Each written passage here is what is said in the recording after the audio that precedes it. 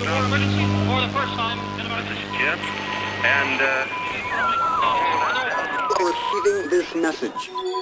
We are Ken Jennings and John Roderick. We speak to you from our present, which we can only assume is your distant past, the turbulent time that was the early 21st century. Fearing the great cataclysm that will surely befall our civilization, we began this monumental reference of strange and obscure human knowledge. These recordings represent our attempt to compile and preserve wonders and esoterica that would otherwise be lost. So whether you're listening from an advanced civilization or have just reinvented the technology to decrypt our transmissions, this is our legacy to you. This is our time capsule. This is the Omnibus.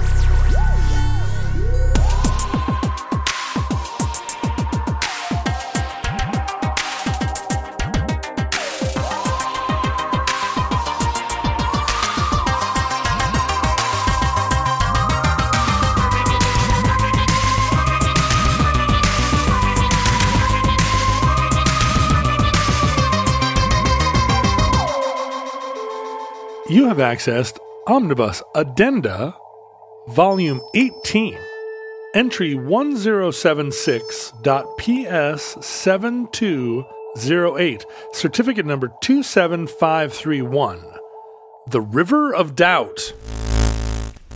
This was an older entry, but I got two interesting postscripts brought to my attention This recently. is from ways back.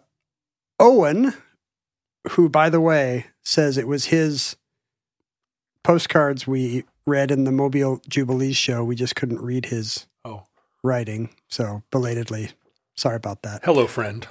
Oh, it was a nativity card from Rwanda. I remember that. Yeah, this show seems like a long time ago, but it really was. It was in the year 2021. I guess we probably recorded it a little earlier. Owen pointed out something I didn't know, which was that in 1992, Teddy Roosevelt's great-grandson, Tweed, reenacted the River of Doubt expedition. I didn't know that either. No. I'm reading an article about it, which is kind of crazy. Except this time he just slept in Walmart parking lots the whole way? No, he was still facing rattlesnakes and piranhas up the Roosevelt River.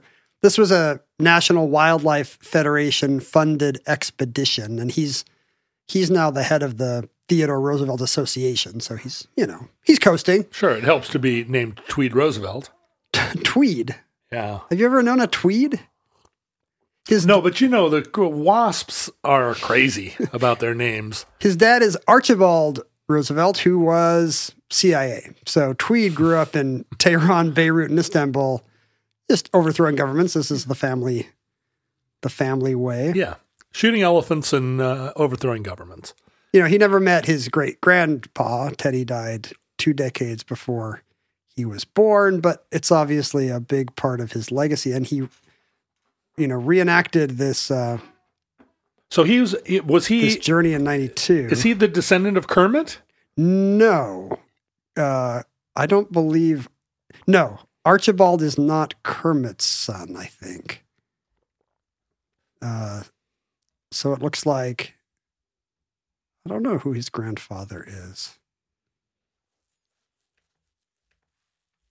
I mean, it is interesting that that Archibald and Kermit, there were 2 third-generation Roosevelts who were both CIA. Is it, though? Archibald Roosevelt is the son of Archibald Roosevelt. Okay. That's how it works in their family. It makes sense, I guess. But he's got a kind of crazy story of going down the River of Doubt in 1992. And he has a guide who knows about all the local legends about Teddy, and he says, this is a secret spot here. Yeah, according to local legend, that's where Teddy and his crew buried a jeweled statue. And Tweed thinks to himself, oh no, that's not true. That's where they buried Jose, one of our guides, who one of the other expedition members murdered for stealing food. We talked about that in the episode. So they buried this guy, and then in local legend, it turns into like an archaeological find. But really, he's like, no, that's where they put him. So I like that it's gotten cleaned up over time. Yeah, jeweled statue. Although what it suggests is somebody's going to come along and dig it up. Do you think so? Yeah, exactly. And find Jose's skull. Do you think Teddy Roosevelt's great-great-grandson, I mean, every 30 years is somebody new going to go down this river? What if you and I did it? That would throw the whole thing into a tizzy. Then the next Roosevelt would feel like, well, it's like opened up now. I don't want to force our descendants to do it. You know? Oh, good point. If Teddy had thought that way. I wonder if any of my descendants are ever going to walk across Europe or be on Jeopardy. Am I right? We also heard from Jeffrey because... Jeffrey spelled Joffrey or Jeffrey spelled Jeffrey? Jeffrey with one F. No, Jeffrey spelled the normal way with a J. You know, we did 2 separate shows on Kermit Roosevelt. Right. Mostly by accident. Right. Jeffrey pointed out that Kermit Roosevelt III, who also exists, has not been the subject of an omnibus entry, but he was in the news this week. He's He's still extant? Yes, he's still around. In fact, he looks youngish. He's 49. Wow, he's younger than me. Kermit Roosevelt III. Yeah, you guys could hang out. He's a legal scholar who clerked for David Souter, and he was in the news this week because he is one of the members named to the presidential commission that Biden just formed to at least give lip service to the idea of Supreme Court reform or whatever you call it. He looks like a member of Coldplay. Do you trust the future of the Supreme Court to a guy who looks like a member of Coldplay? Author, lawyer, legal scholar, law professor at University of Pennsylvania. See, it's situations like this where I just feel like I haven't done enough in this life. Oh, but this committee's huge. Oh, so he's just one of 1,000 people on a committee. Oh, I feel much better. Like 30 people. And you know, I'm sure having the name Roosevelt is what got him through law school. It's probably not hurting, you know, to get him on this presidential commission. Is it a blue ribbon commission? What do you think that means?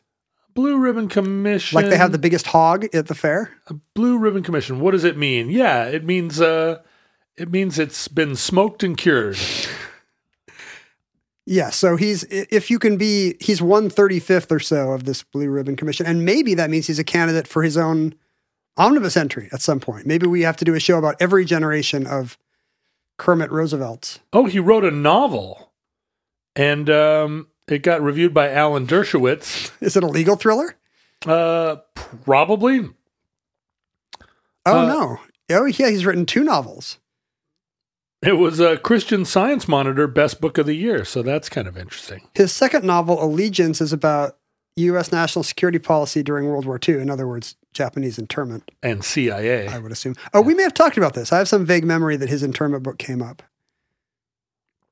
There was even a TV pilot based on his first book, starring Joshua Jackson, Frank Langella, and Kevin Pollak, but it never went to series. I think if you are named, if you're named Kermit Roosevelt, you're going to get your book published. You're going to get your pilot made. Life's just easier if you're a Kermit Roosevelt. Yeah. The third. Entry 484.EZ4030. Certificate number 30320. Flying through the Gateway Arch. This is another older episode, but Lou got in touch to mention that we had avoided one of the most famous but also most disturbing aerial mishaps involving the St. Louis Arch.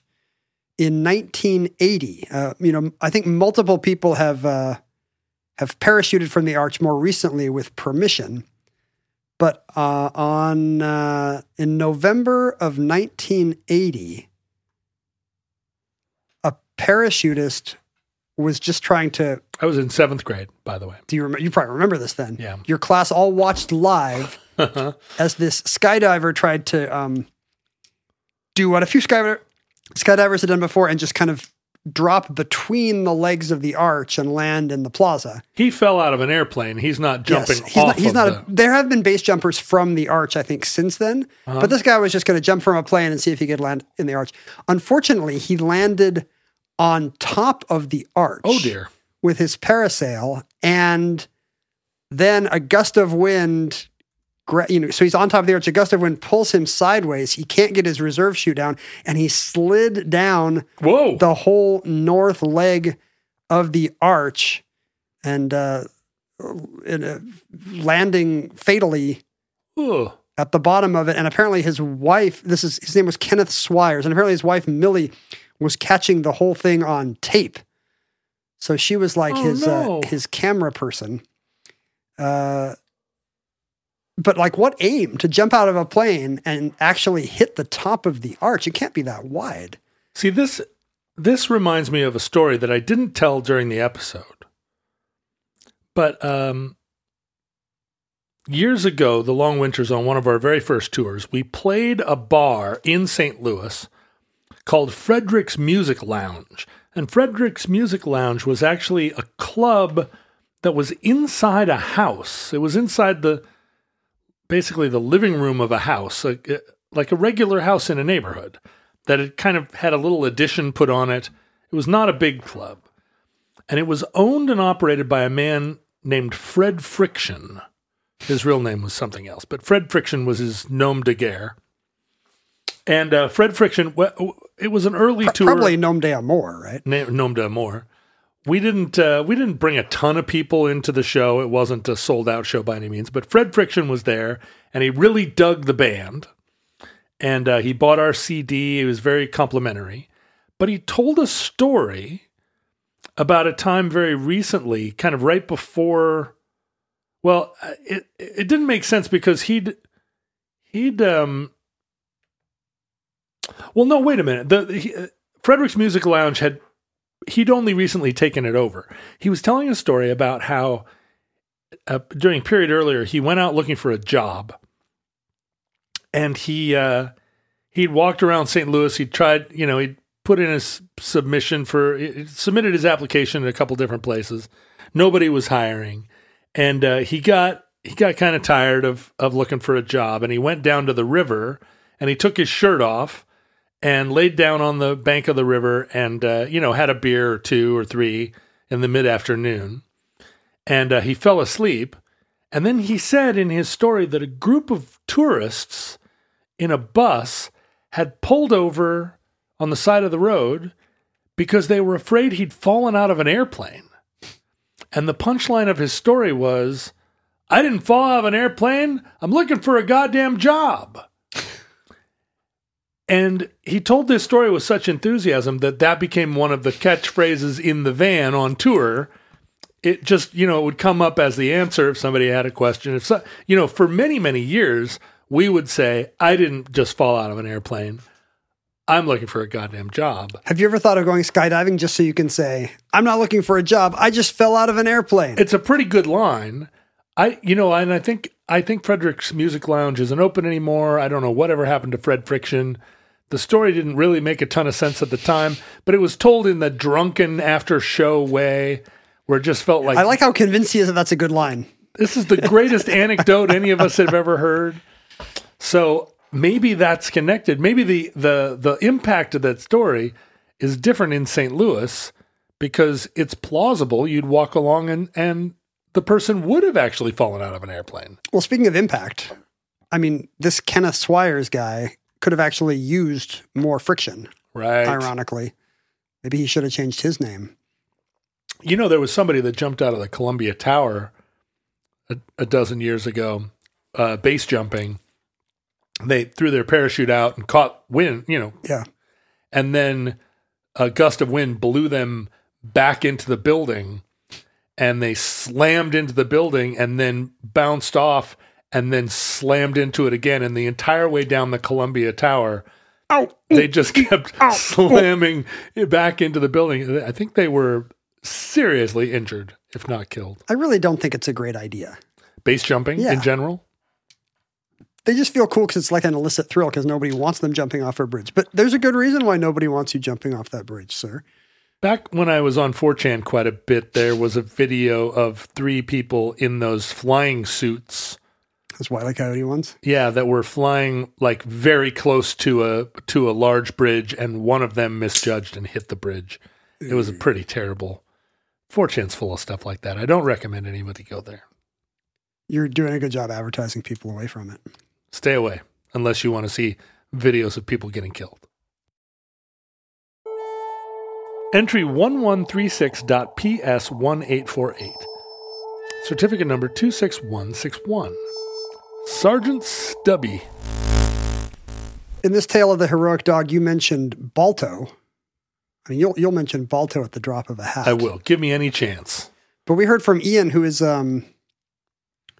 maybe a bit of a Balto truther. A descendant of Balto? He is tired of Balto getting all the credit when actually Togo is the real hero. Yes. Are you aware of the Balto Togo? Yes, I've heard all the Balto Togo controversy, but I didn't want to wade in. I just went with the conventional anecdote.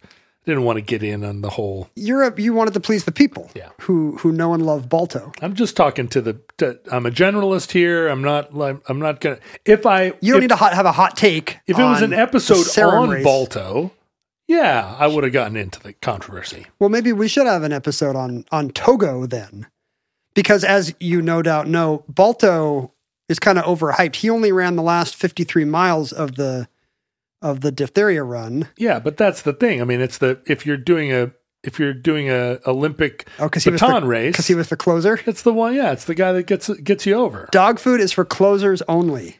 Whereas Togo ran the longest leg, 91 miles.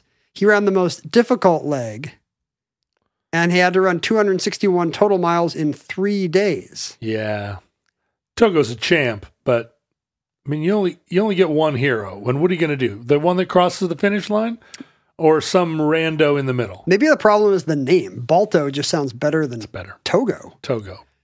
It seems like it's analogous to Paul Revere, who gets all the credit, even though he's the one who got pulled over. Right. It was Revere got arrested. Right. It was Jim Frankincense that did most of the ride. Frankincense and Myrrh. No, Prescott and Dawes, I think, are the other two. But they actually got through to every Middlesex village and farm. But just like in the case of Balto, Longfellow remembers Paul Revere, and Balto must have just had a better press agent. Longfellow might have owed the Revere family a little bit of cash for a set of steak knives or something, and this was payback. I think it's just because nothing rhymes with Prescott or Dawes. Right. Listen, my child, and you shall plots at the midnight ride of William Dots. Entry 1363.JB2602. Certificate number 30080. The underarm bowling incident. Thought we'd get more email about this one. We have a lot of listeners in Australia and New Zealand, and this surely got them all excited. They were either amused or appalled that we were kind of taking this layperson's view of cricket. We did get at least one letter from somebody who felt like we'd done a fairly good job of sounding like dummies about cricket. It was easy to do. There was lively Facebook commentary, which was kind of evenly split between, I love cricket, and it was so flattering to, you guys mostly got it right, to this is the end of dog racing, basically. This is terrible. Another incomprehensible episode. Or even it was that we did a terrible job. Yes, there was a national slur or something. Sports people. But we didn't actually get too many substantive corrections. I mean, one very embarrassing thing is just by misreading my own notes, I said balls instead of bales at one point. Yeah, I guess a bale is the name for the little cross rod that sits, the peg that sits on top of the wicket. But I read at least one account that just confirmed, like, you have no idea what a big deal this is in Australia and New Zealand. Like, it's still that incident. Yeah, it's still really, really. I think recently it came up in in some kind of squabble between the two countries. Footage of it ran again, and a listener named Brian wrote in. Classic Australian name. I don't know if Brian's Australian or not. But he said, he is Australian, but now lives in Texas. But talking about the geopolitical angle of cricket, he says he was working in Pakistan during the late 90s during a time of heightened Indo-Pakistani tension, as there often is, and over Kashmir. And the Indian cricket team came through and did kind of a goodwill tour of Pakistan and played an international match, and everything, went off without any kind of clash or violence. And it was really kind of a hands across the sea, United Nations, we can, international sport can conquer all, kind of a feel-good moment for India and Pakistan. Christmas soccer in no man's land. Exactly, in the no man's land in Kashmir. We heard from Susan, who is also Australian and very angry about the Australian episode of The Simpsons, which I said was the source of all our knowledge about Australia, which is funny to an American, but maybe not so funny to an Australian. She sent us a link to a video that I really enjoyed called How Cricket Looks for Most People. Mm-hmm. And, this was kind of the problem with the episode, is that we were explaining cricket to Americans. So we were trying to explain it by analogy with baseball, which is a crazy way to explain cricket to people from the Commonwealth. Although I would love to listen to two New Zealanders explain American baseball. Sure. I'd buy that podcast. How Cricket Looks for Most People. I don't know where this comedy sketch came from, but it's really kind of a hilarious deadpan thing where just a bunch of guys in white crewneck sweaters walk around on a grassy pitch, kind of doing incomprehensible things with hoops and paddles, and there's a chess set, and there's these hushed announcers kind of just saying gibberish about what's happening in the game. And it's how cricket looks to how cricket looks for most people. Oh, just these guys in sweaters running around doing just incomprehensible things, Monty Python inscrutable sketch. things. Yeah, it's a whatever the Australian version of Monty Python is. I think it's Monty Python. We also I encourage you to check out that sketch if you don't believe that cricket is inscrutable. Brett sent us an interesting note about, I think one of the things we were discussing in that show was whether or not European sports like football, association football and cricket have less patience with rule stretching. Oh. Whereas in American sports, Yankee ingenuity, finding loopholes in the rules is sure, you're meant to allowed, if not encouraged. Do the thing where you pretend to throw the baseball to second base. Hidden ball trick. Yeah, that's all funny. Or even just using up the clock at the end of a football game. There's lots of things that seem like they're clever strategies in American sports where the soccer analogy just makes announcers shake their heads, and the cricket analogy almost caused a war in this case.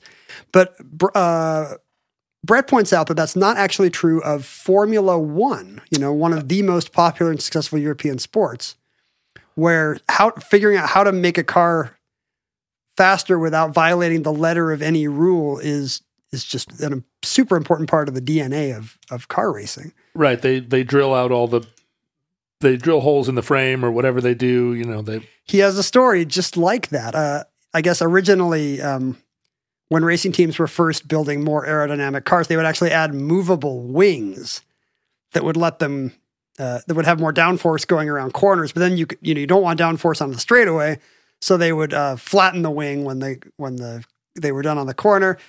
And that became illegal? Yes. So the rules were changed to ban those. So in 2010, different teams tried to figure out workarounds to get the same effect without violating this new clause against movable aerodynamic devices. So they actually would build ducts through the bodywork of the car that would give you the same aerodynamic force, and then by the driver kind of shifting a knee or something, he could block the hole, what was called the F duct. Uh-huh. I don't know what that means. Much harder for a referee to discern. Yeah, and you could see, they always have cockpit cameras, so you could see what was going on. The guy shoving his knee pad into some hole in the chassis just to change the aerodynamics of the car. And so people very quickly figured out what this edge was, and the other teams complained. But the Formula One governing body said, hey, this is built into the car. It's not a movable aerodynamic device. If you want to try it, you can try it. And so many other teams now have added their own ducts to their chassis, and you can still see drivers taking their hands off the wheel to do these crazy basically hole blocking at different parts of a curve or a straightaway, I guess. Formula One is absolutely a sport that I cannot understand. I mean, I don't understand NASCAR either, but I went to see the race in Monaco one time, and it's crazy. You stand there in a huge crowd of people. The city is full of people, and you hear this excruciatingly loud noise, and then some cars go by, and you see them for a split second. And then that's it. You stand there for another 45 minutes waiting for them to come back. It's nuts. Yeah, there's no good seat. No good seat. You're just standing there waiting to see You should watch it on TV, basically. Yeah, right. It's a sport that's better on TV. And finally, Andy wrote in, this was an episode about how an underarm approach was kind of underhanded in the case of cricket. Literally. But we did not mention kind of an American analog, which is underhand free throw shooting. In the case of the NBA, there have been cases of players that have shot free throws underhanded. And in fact, Rick Barry, who was for a long time the most accurate free throw shooter in NBA history, shot all his free throws right-handed. I think he's not anymore. Yeah, he's barely top 10. He threw him up like a 7-year-old? Yeah, just a granny shot, underhand. And you would just have more control, I guess. It's hard to argue with success. He was the best free throw shooter of 20 years before or after him. But, players just kind of thought it looked wimpy. It's not very cool to shoot that way. Right. And I guess there's a This American Life that covers Wilt Chamberlain, who was a terrible free throw shooter, but famously in his 100-point game, I guess made like 28 of 32 from the line, shooting underhand. Really? Yeah. Oh, I didn't know that. But then he never went back. So it's kind of a case study of like peer pressure, how peer pressure affects decision-making and the different kinds of thresholds of, how many people have to do a thing before it becomes allowable and you don't feel like a doofus. I mean, it's really relevant for mask wearing and vaccines and a lot of 2021 concerns as well. Yeah, there's that story in the Sabermetrics movie about the pitcher that just pitched funny. Yes. And they didn't want to recruit him just because he looked funny. Yeah, I guess we didn't talk. Did we even talk about submarine or EFIS pitchers? I don't even think we did. But yeah, there are none of them are analogs to the rule bending aspect of it. Right. They're just strange. They have a strange form. Yeah. And I'm kind of surprised that I guess maybe underhanded free throw shooting is not going to come back now that, Steph Curry and Steve Nash have proved that you can shoot better than Rick Barry overhand. But, you just have to be. But what if they were shooting underhand? Who knows what they could score? What if Steph Curry never missed a free throw? What if he was shooting 110% from the line if he would just shoot underhanded? You never know. Change the game. Entry 172.HE0927. Certificate number 28349. The Cadaver Synod. This was the Pope who got dug up to face posthumous charges of heresy and whatnot. And I think you and I were joking about... Ought to happen to every Pope, I think. Really? You think dig them all turn? Up. Like, dig them all up now? Yeah, dig them up. Or dig them up from now on, dig them up one at a time a decade after they die? Well, we got a lot of popes to dig up. We got a backlog. And try. That's all, because the trial's not going to be short. I mean, even though the defendant can't testify, I'm sure there are going to be a lot of... You want to have the due process. Yeah. I think there are going to be a lot of witnesses for the defense as well as the prosecution. Won't they be dead? It's going to take, they're by proxy. I see. Scholars of medieval history. That's right. And various papists. So it's going to take a while. It's a lot of backlog. And by that point in time, the popes that are dying these days, I mean, how long before you get to John Paul II? I know there are going to be people offended by this idea. That you want to dig up every pope. But who would be offended by such a that's delightful conceit? I like to skate the edge of propriety. I guess we mentioned something about how even saints decompose, because it's true that... it's a great song lyric. Even saints decompose. Yeah, let me write that down. That is pretty good. Because when they dug up this particular pope, he was not in very good shape. But Damien on Facebook said, you are reckoning without Saint Cuthbert, the patron saint of Northumbria. Go on. He was a 7th century saint, but according to the Venerable Bede, when his tomb was opened 11 years after his death, his body was found to be totally unspoiled. He looked as good as he did in life. Really? And unreliable narrator, it sounds like to me. He's very venerable, the Bede. You Well, think he's venerable but not reliable? He's not the reliable Bede. I feel He's not the plausible Bede. No, he's not.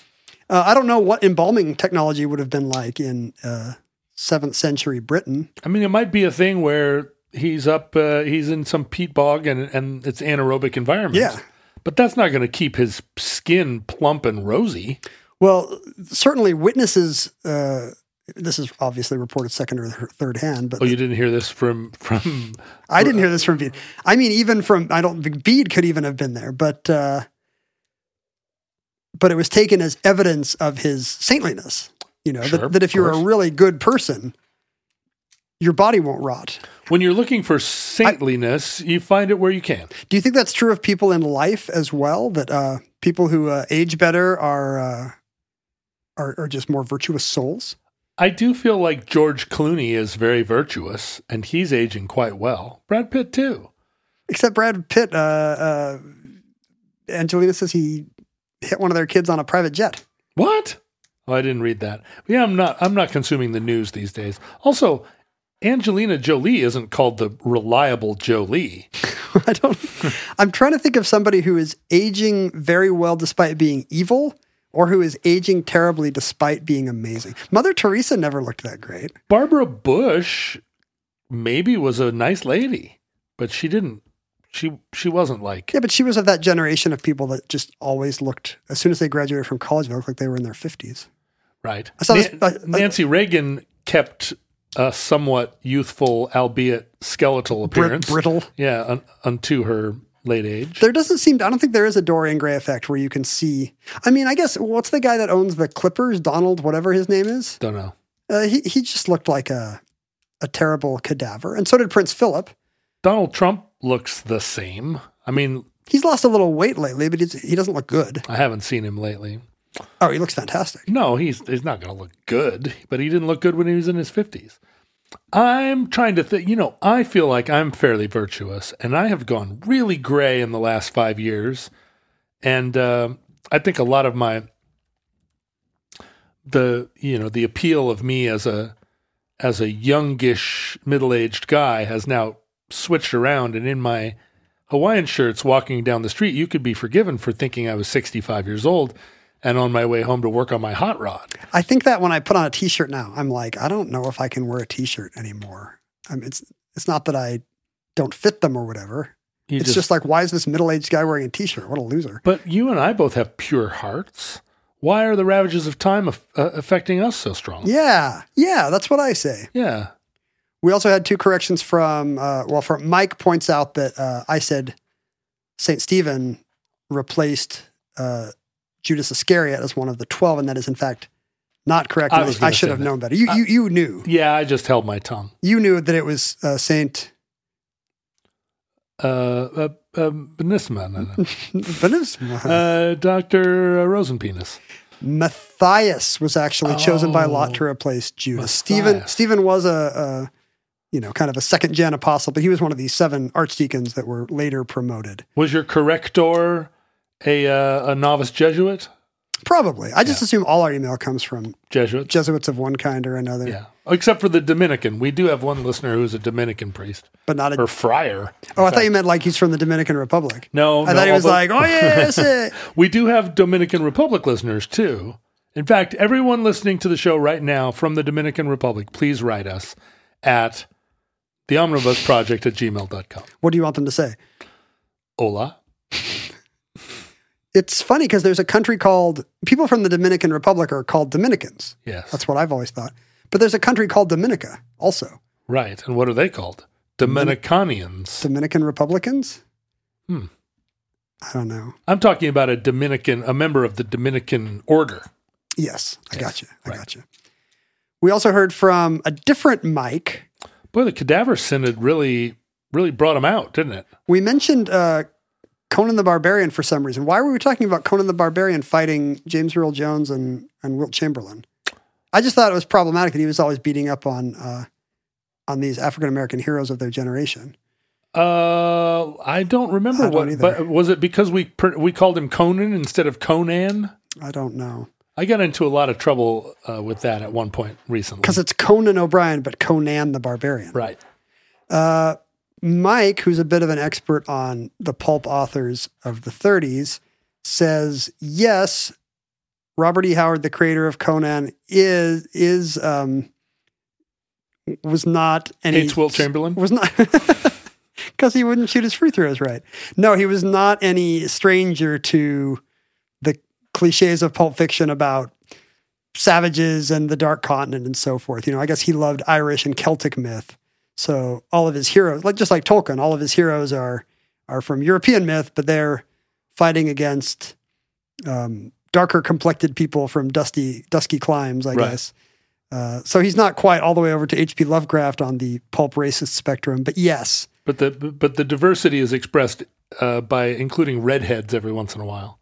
Yeah, and the diversity is expressed by giving him villains of color to whack apart with his sword, I guess. Does Conan have a sword? He does. I have to say, James Earl Jones in the Conan movie is a pretty formidable adversary. Oh, I'm cheering for him the whole way. He's not just some guy he's not a patsy that's going to lay down for Conan. Or Conan even. Or Conan, as we say. That's the canonical pronunciation.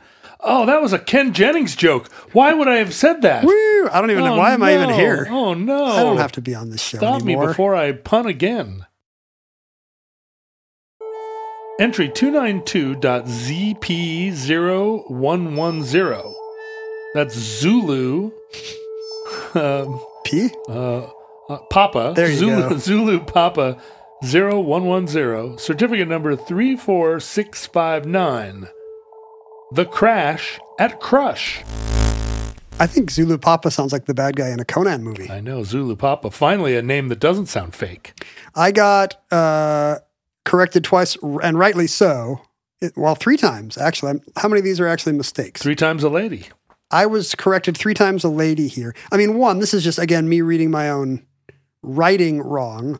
I set the locomotive crash of Crush, Texas in West Texas, when in fact it was located in West, Texas. Oh, what? Really? A city named West Texas. That's not fair, and it's in eastern Texas. It's near Waco, yes. Wow. So I've never been to Waco, but I guess between Dallas and Austin, Between right? Dallas and Austin, yeah. You've been to Waco? I have.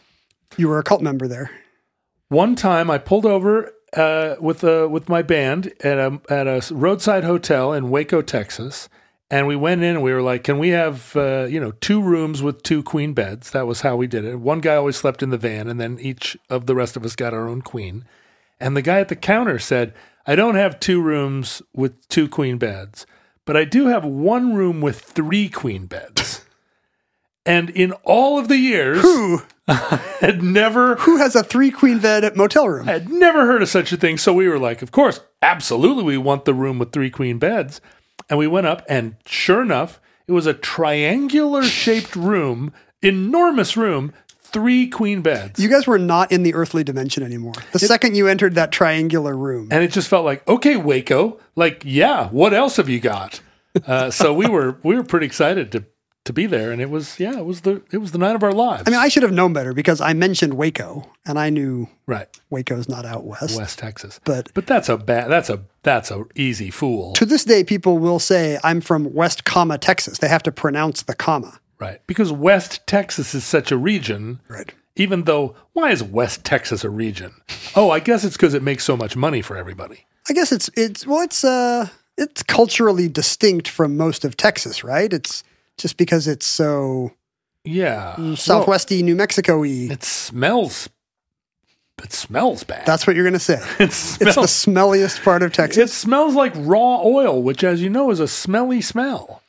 I always think that's bad for you. Like, I always assume I'm losing brain cells every time I gas up my car. Well, that's different. Like raw oil, like raw crude from the ground, smells like dead dinosaurs. It's not a good smell. You have to be around it, I guess. You have to process out all the dinosaur goop. It doesn't smell like tar. It smells like its own thing, which is like a kind of, it's rotten. It's like swamps. If you took a swamp and buried it under the earth for 20,000 years or 100,000 years, and then popped a cork and it all came pouring out, what is that going to smell like? Not great. Well, I mean, we know from unless the dinosaurs were saints, in which case they would still be in perfect condition. Right. Dave and Joseph both corrected me on one point. I had assumed all these years that the guys in the Bartles and James ads were actually Bartles and James. You're not going to tell me that they were just actors. Not only are they not the real Bartles and James, there are no Bartles and James. Oh, come on. How did I not know this? Orville Redenbacher isn't Orville Redenbacher? Is that what you're going to tell me? No, he's a genius of popcorn agronomy. He's probably some George Washington Carver type. I know Colonel Sanders is a real colonel. Yes, he revolutionized chicken frying. Right. And finger licking. Yes. But Bartles and James are just two Hollywood actors dressed as hayseeds. They were actors, but I don't think they were Hollywood actors. I think Bartles was the result of a talent search in Redmond, Oregon. Okay. So you don't know wwhy you would start your talent search in Redmond, Eastern Oregon. Yeah, Redmond, Eastern, Oregon. And the other one was, just I think some other non-actor as well, just some general contractor that they found. Because, that was the whole idea of those commercials is they just had some weird affectless way of talking. Yeah, we want a Wilford Brimley type, but with no mustache. There are no Bartles and James because those were products of Gallo, of Ernesto and Giulio Gallo. Who were winery. Like, we sell cheap wine, but we have this even cheaper wine. Well, maybe it's like the whitewashed version of them, like it's waspy names, Anglo names. Right. For Ernesto and Giulio. Oh, but I guess the Bartles and James characters were kind of based on the Gallo brothers, but just given weirder names. James with a Y. Right. They took the vowels off the ends. My third and worst mistake in that episode, the two trains were crashed into each other at 50 miles an hour. And I said that would be, 100 miles an hour. Imagining smashing into a wall at 100 miles an hour. But somebody took issue with your math. My math. I mean, that's true if you're just thinking about the speed, the relative speed of the two surfaces hitting. But I kind of implied I was thinking of the force of the collision. And when you're talking force, you're talking kinetic energy. Yes. And kinetic energy is expressed as 1/2 times the mass times the velocity squared. Okay, So crashing two trains into each other at 50 miles an hour is 2 times half the mass times 50 squared. Okay. Whereas crashing one thing into a wall is at 100 miles an hour is much worse because it's 1/2 times the mass times 100 squared. I see. So considerably more, and it makes sense. Yeah. All the inertia is coming from one place, I guess, one side of the collision. So in fact, it was completely survivable crash because it was only 50 squared. Speaking of slower crashes, Joseph also pointed out an art installation that I have never seen, but I guess which is making the rounds, called The Slow Inevitable Death of American Muscle. It's a Jonathan Shipper art installation where he places two kind of muscle car looking cars on a track and crashes them inexorably into each other over a period of 6 days. Yeah. So as you sit and watch, they are moving so slowly that they appear to be standing still, like John Cage style. But eventually they collide. The track cannot be denied. Eventually they will collide. Their bumpers will start grinding into each other. Eventually they will kind of fold upward, almost as if two cars would do if they were hitting head on at speed. But in this case, so slow you can't even tell. I wonder what the difference in the ultimate shape of the two cars would be. Well, I mean, only one way to find out, which is to do this very slowly crash your car into your neighbor's car, but move it just a millimeter an hour. Right. It looks like these photos make it look plausibly like a real crash, but the slow, inevitable death of American muscle kind of implies the subtext of the exhibit, which is that, we are also watching some kind of slow motion catastrophe in our time. It's just moving a little too slowly for us to perceive and react all at once, but that doesn't mean the decline is not here. We are each an American muscle car colliding slowly with our destiny. You and I? Yes, a fellow person. You are my density. I mean... We, in the same episode, we talked about how Crush, Texas was just created out of nowhere for this event, much the same way that Coachella gets created out of nothing. And Steve McGrath from, just 5 miles away from Coachella, he was listening to this episode as he watered his garden. And he was like, hey! Well, he pointed out something which I didn't know, which is, the Coachella Festival, Arts Festival, is named for the whole valley. But it's not actually located in the town of Coachella, which is a real town there. And it's majority Mexican, right? Or majority Hispanic town, like they speak Spanish there. Yes. The festival takes place it's like Woodstock. It takes place within Indio city limits. Right. 5 minutes further down the road is Coachella. And as you say, the whole thing is, extremely Latino community, except for one week a year. My understanding is that community is fairly conservative, agricultural town, and they are not that thrilled with the festival being named after them. I wouldn't be surprised. I guess the Coachella Valley high school mascot is the Arab, in what was once a respectful nod to the original date palm settlers of the valley, but which now seems a little weird in hindsight, especially if you look at a picture of the mascot, which is everything you don't want it to be. All right. I guess Steve has been to the festival a few times because, from the stage, bands routinely, greet the crowd and the town of Coachella. He says he's only heard one band correctly salute Indio. When they Hello Cleveland it up. And was it Paul McCartney and Wings? You got to guess. It was not Paul McCartney and Wings. It has to be Bell and Sebastian. Yeah, you're pretty good. You're not too far off there. It was Pavement, actually. Oh, aren't they smart? Stephen Malcolm is smart lad. He is smart. So he said hello, India. Maybe just to be perverse and funny, I would imagine. The mighty Arabs. Look at them. And they're dressed like Emiratis. Yeah, the outfit is what you'd expect. Yeah. You can kind of imagine them talking like Watto in The Phantom Menace. So I don't know how long the Coachella Arabs are for this world. Entry 1031.MT2411.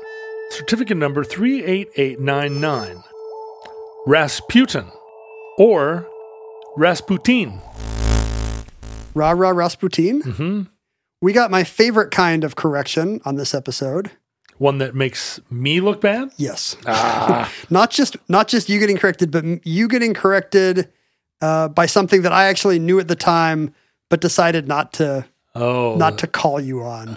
The worm turns. That's right. We heard from Bill. I think I mentioned something about the Christian Scientist not accepting medical care.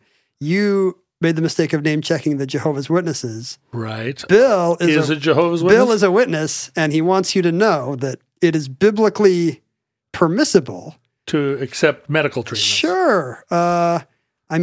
Luke is a physician. Right. He cites Colossians 4 and Galatians 6 in accepting almost any kind of medical treatment. The only problem is Acts 15:20 is a much more they take as a much more specific prohibition. Acts 15:20 reads in the NIV, "Do not say the Pledge of Allegiance." Yeah. It's so weird. Instead, we should write to them telling them to abstain from food polluted by idols, from sexual immorality, from the meat of strangled animals, and from blood.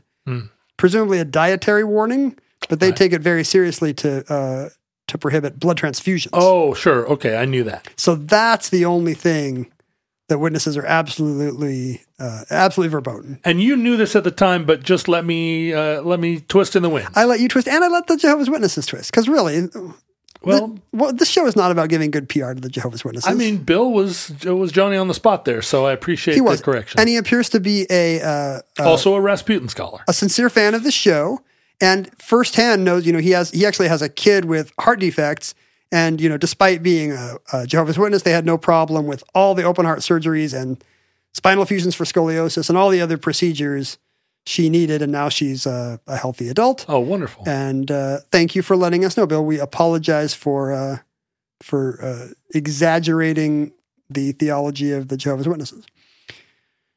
We also heard from Jonathan.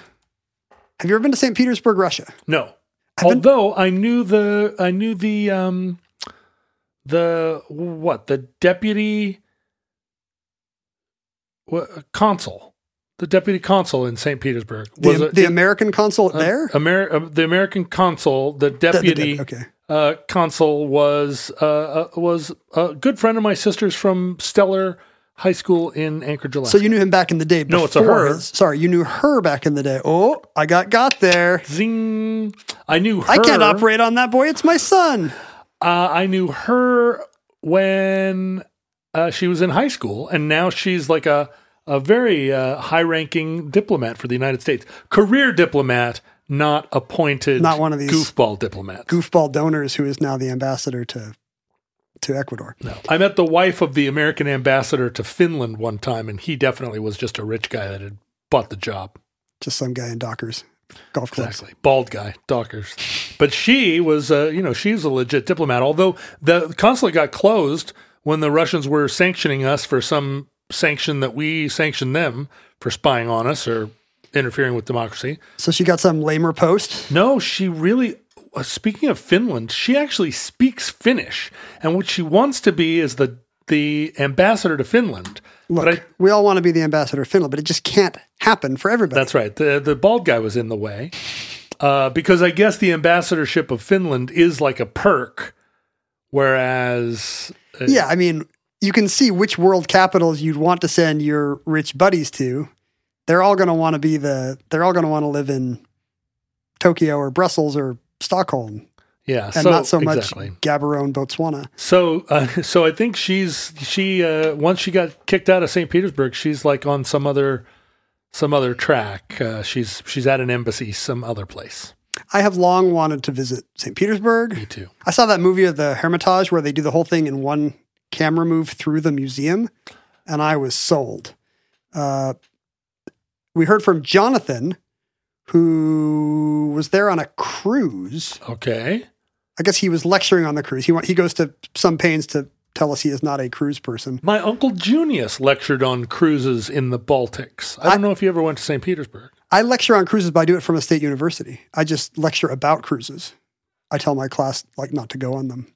I've literally lectured on a cruise. You can tour, Jonathan says, the Yusupov Palace, the site of Rasputin's murder.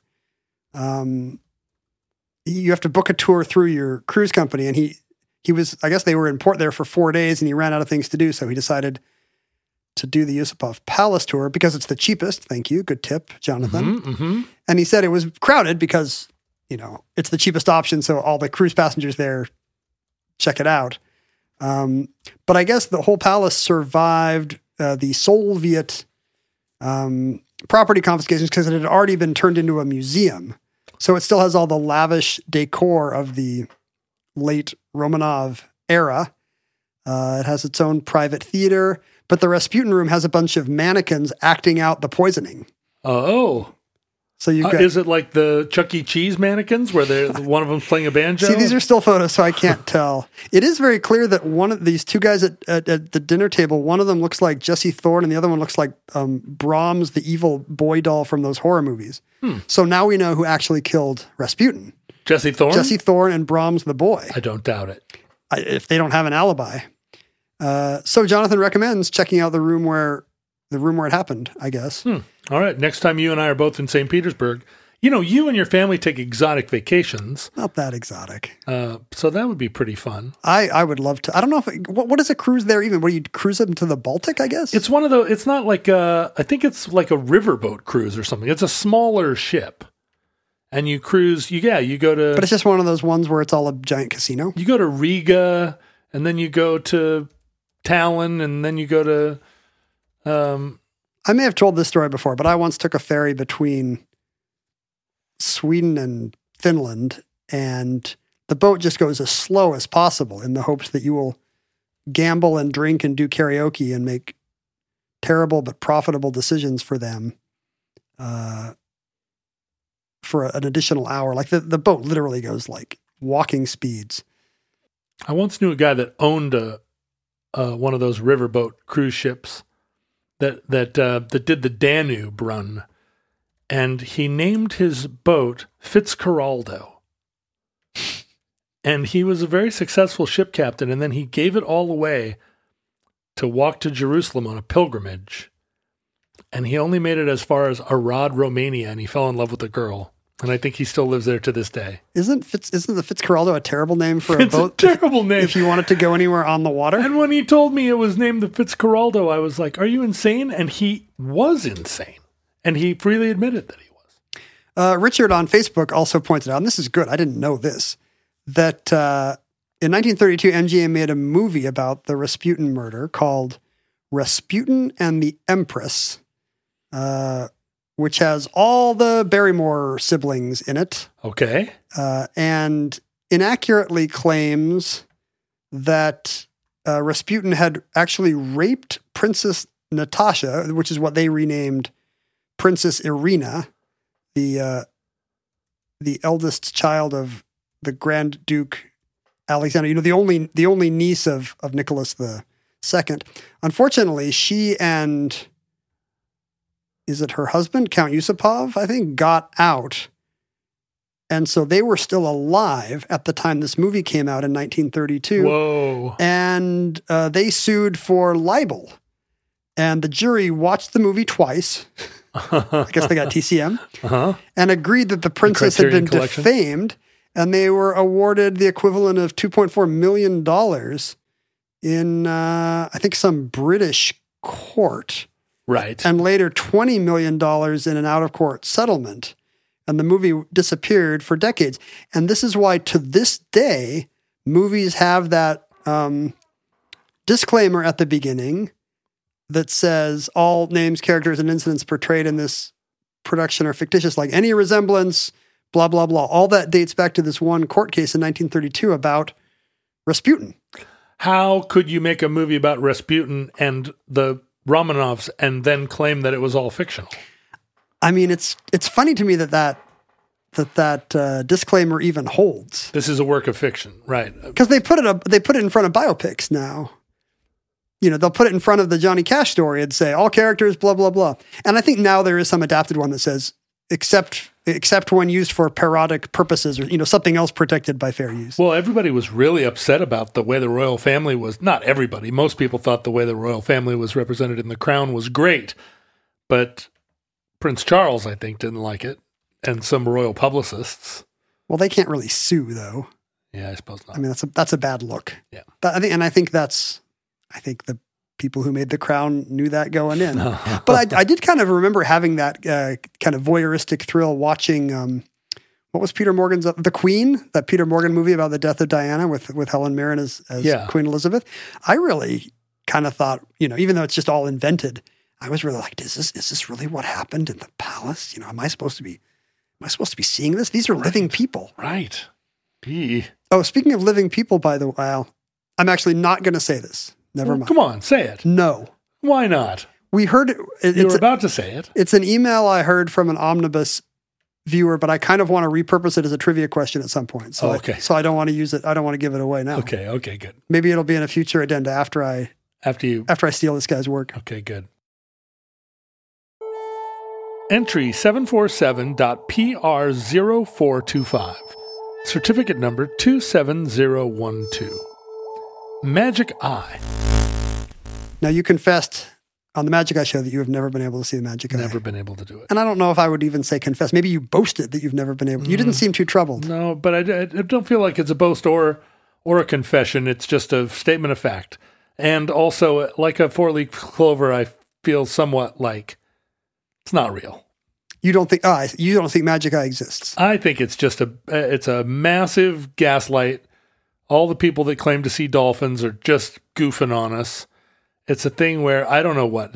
I think you're right, because what are the odds they're all dolphins? That's clearly a lie we've all been taught to say. I feel like it was a thing where like a bunch of people were watching Animaniacs and somebody busted in, some Wizard of Oz busted in the middle of the episode and said, hey, psst, here's the thing. When you get older, pretend that you can see dolphins in this painting. And then all the people that weren't watching Animaniacs, it's like if the moon landing is a conspiracy, think about how many hundreds and thousands of people needed to be read into the conspiracy in order to pull it off. None of them have talked. Well, Magic Eye would be worse. Surely hundreds of millions of people can do it. None of them are going to tell you that it's all a fake. That's the thing. Get one of them drunk and see what they say. That's what I should do. Brett has tips. Oh, tips on how to see it. Go on. But I feel like they're not that different than what I told you. Just cross your eyes or look at a point in the distance. Put the image at arm's length away from you. All right. Can you bring one up on your screen? Should we do this in real time? Because it was such good audio before. Everybody, this is the best radio. Let's see here. Watching somebody try to figure out Magic Eye would be electrifying enough. But what if you could only hear it? Well, does it work on a computer screen? Doesn't it have to be? All right. It'll work. It'll work. Here's one on mental floss. And the title of the article is, Why Can't Some People See Magic Eye Pictures?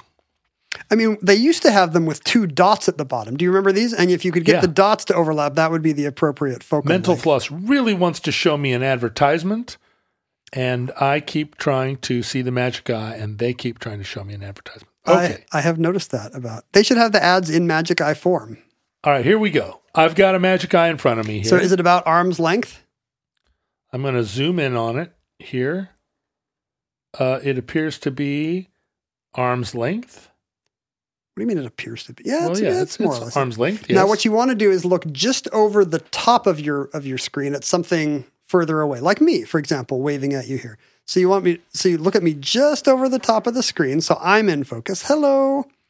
Now, try to keep the position of your eyes fixed on me, the focal distance fixed on me, as you slowly move them down, like you're trying to peer through your laptop to my torso right behind it. You do look kind of wall-eyed. It seems like you're doing it right. Nothing? I think for a brief moment I saw something that looked like a fish, maybe. Try again. Look at me. Now look at your fish. No.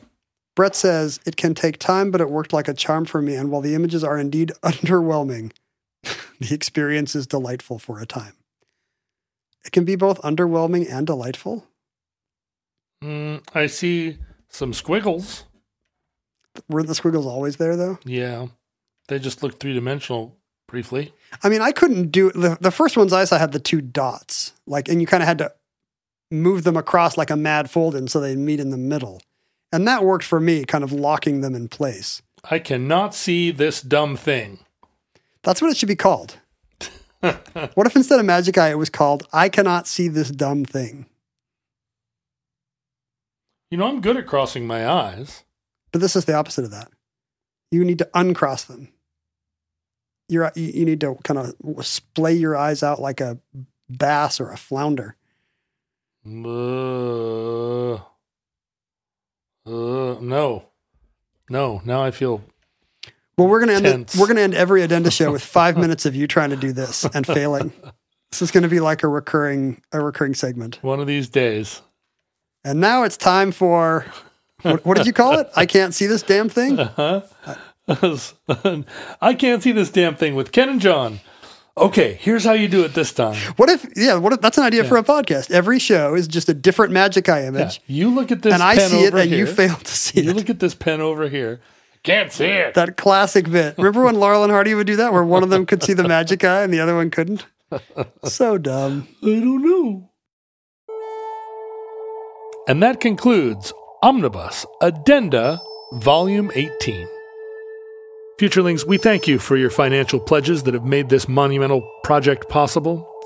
We hope that access to these important addenda items has validated your decision to support the Omnibus. It is vitally important that you attach these updates to the original recordings you discovered in their proper context, for the convenience of future browsing by your civilization. We hope that our civilization survives long enough for us to provide you with future addenda to the Omnibus.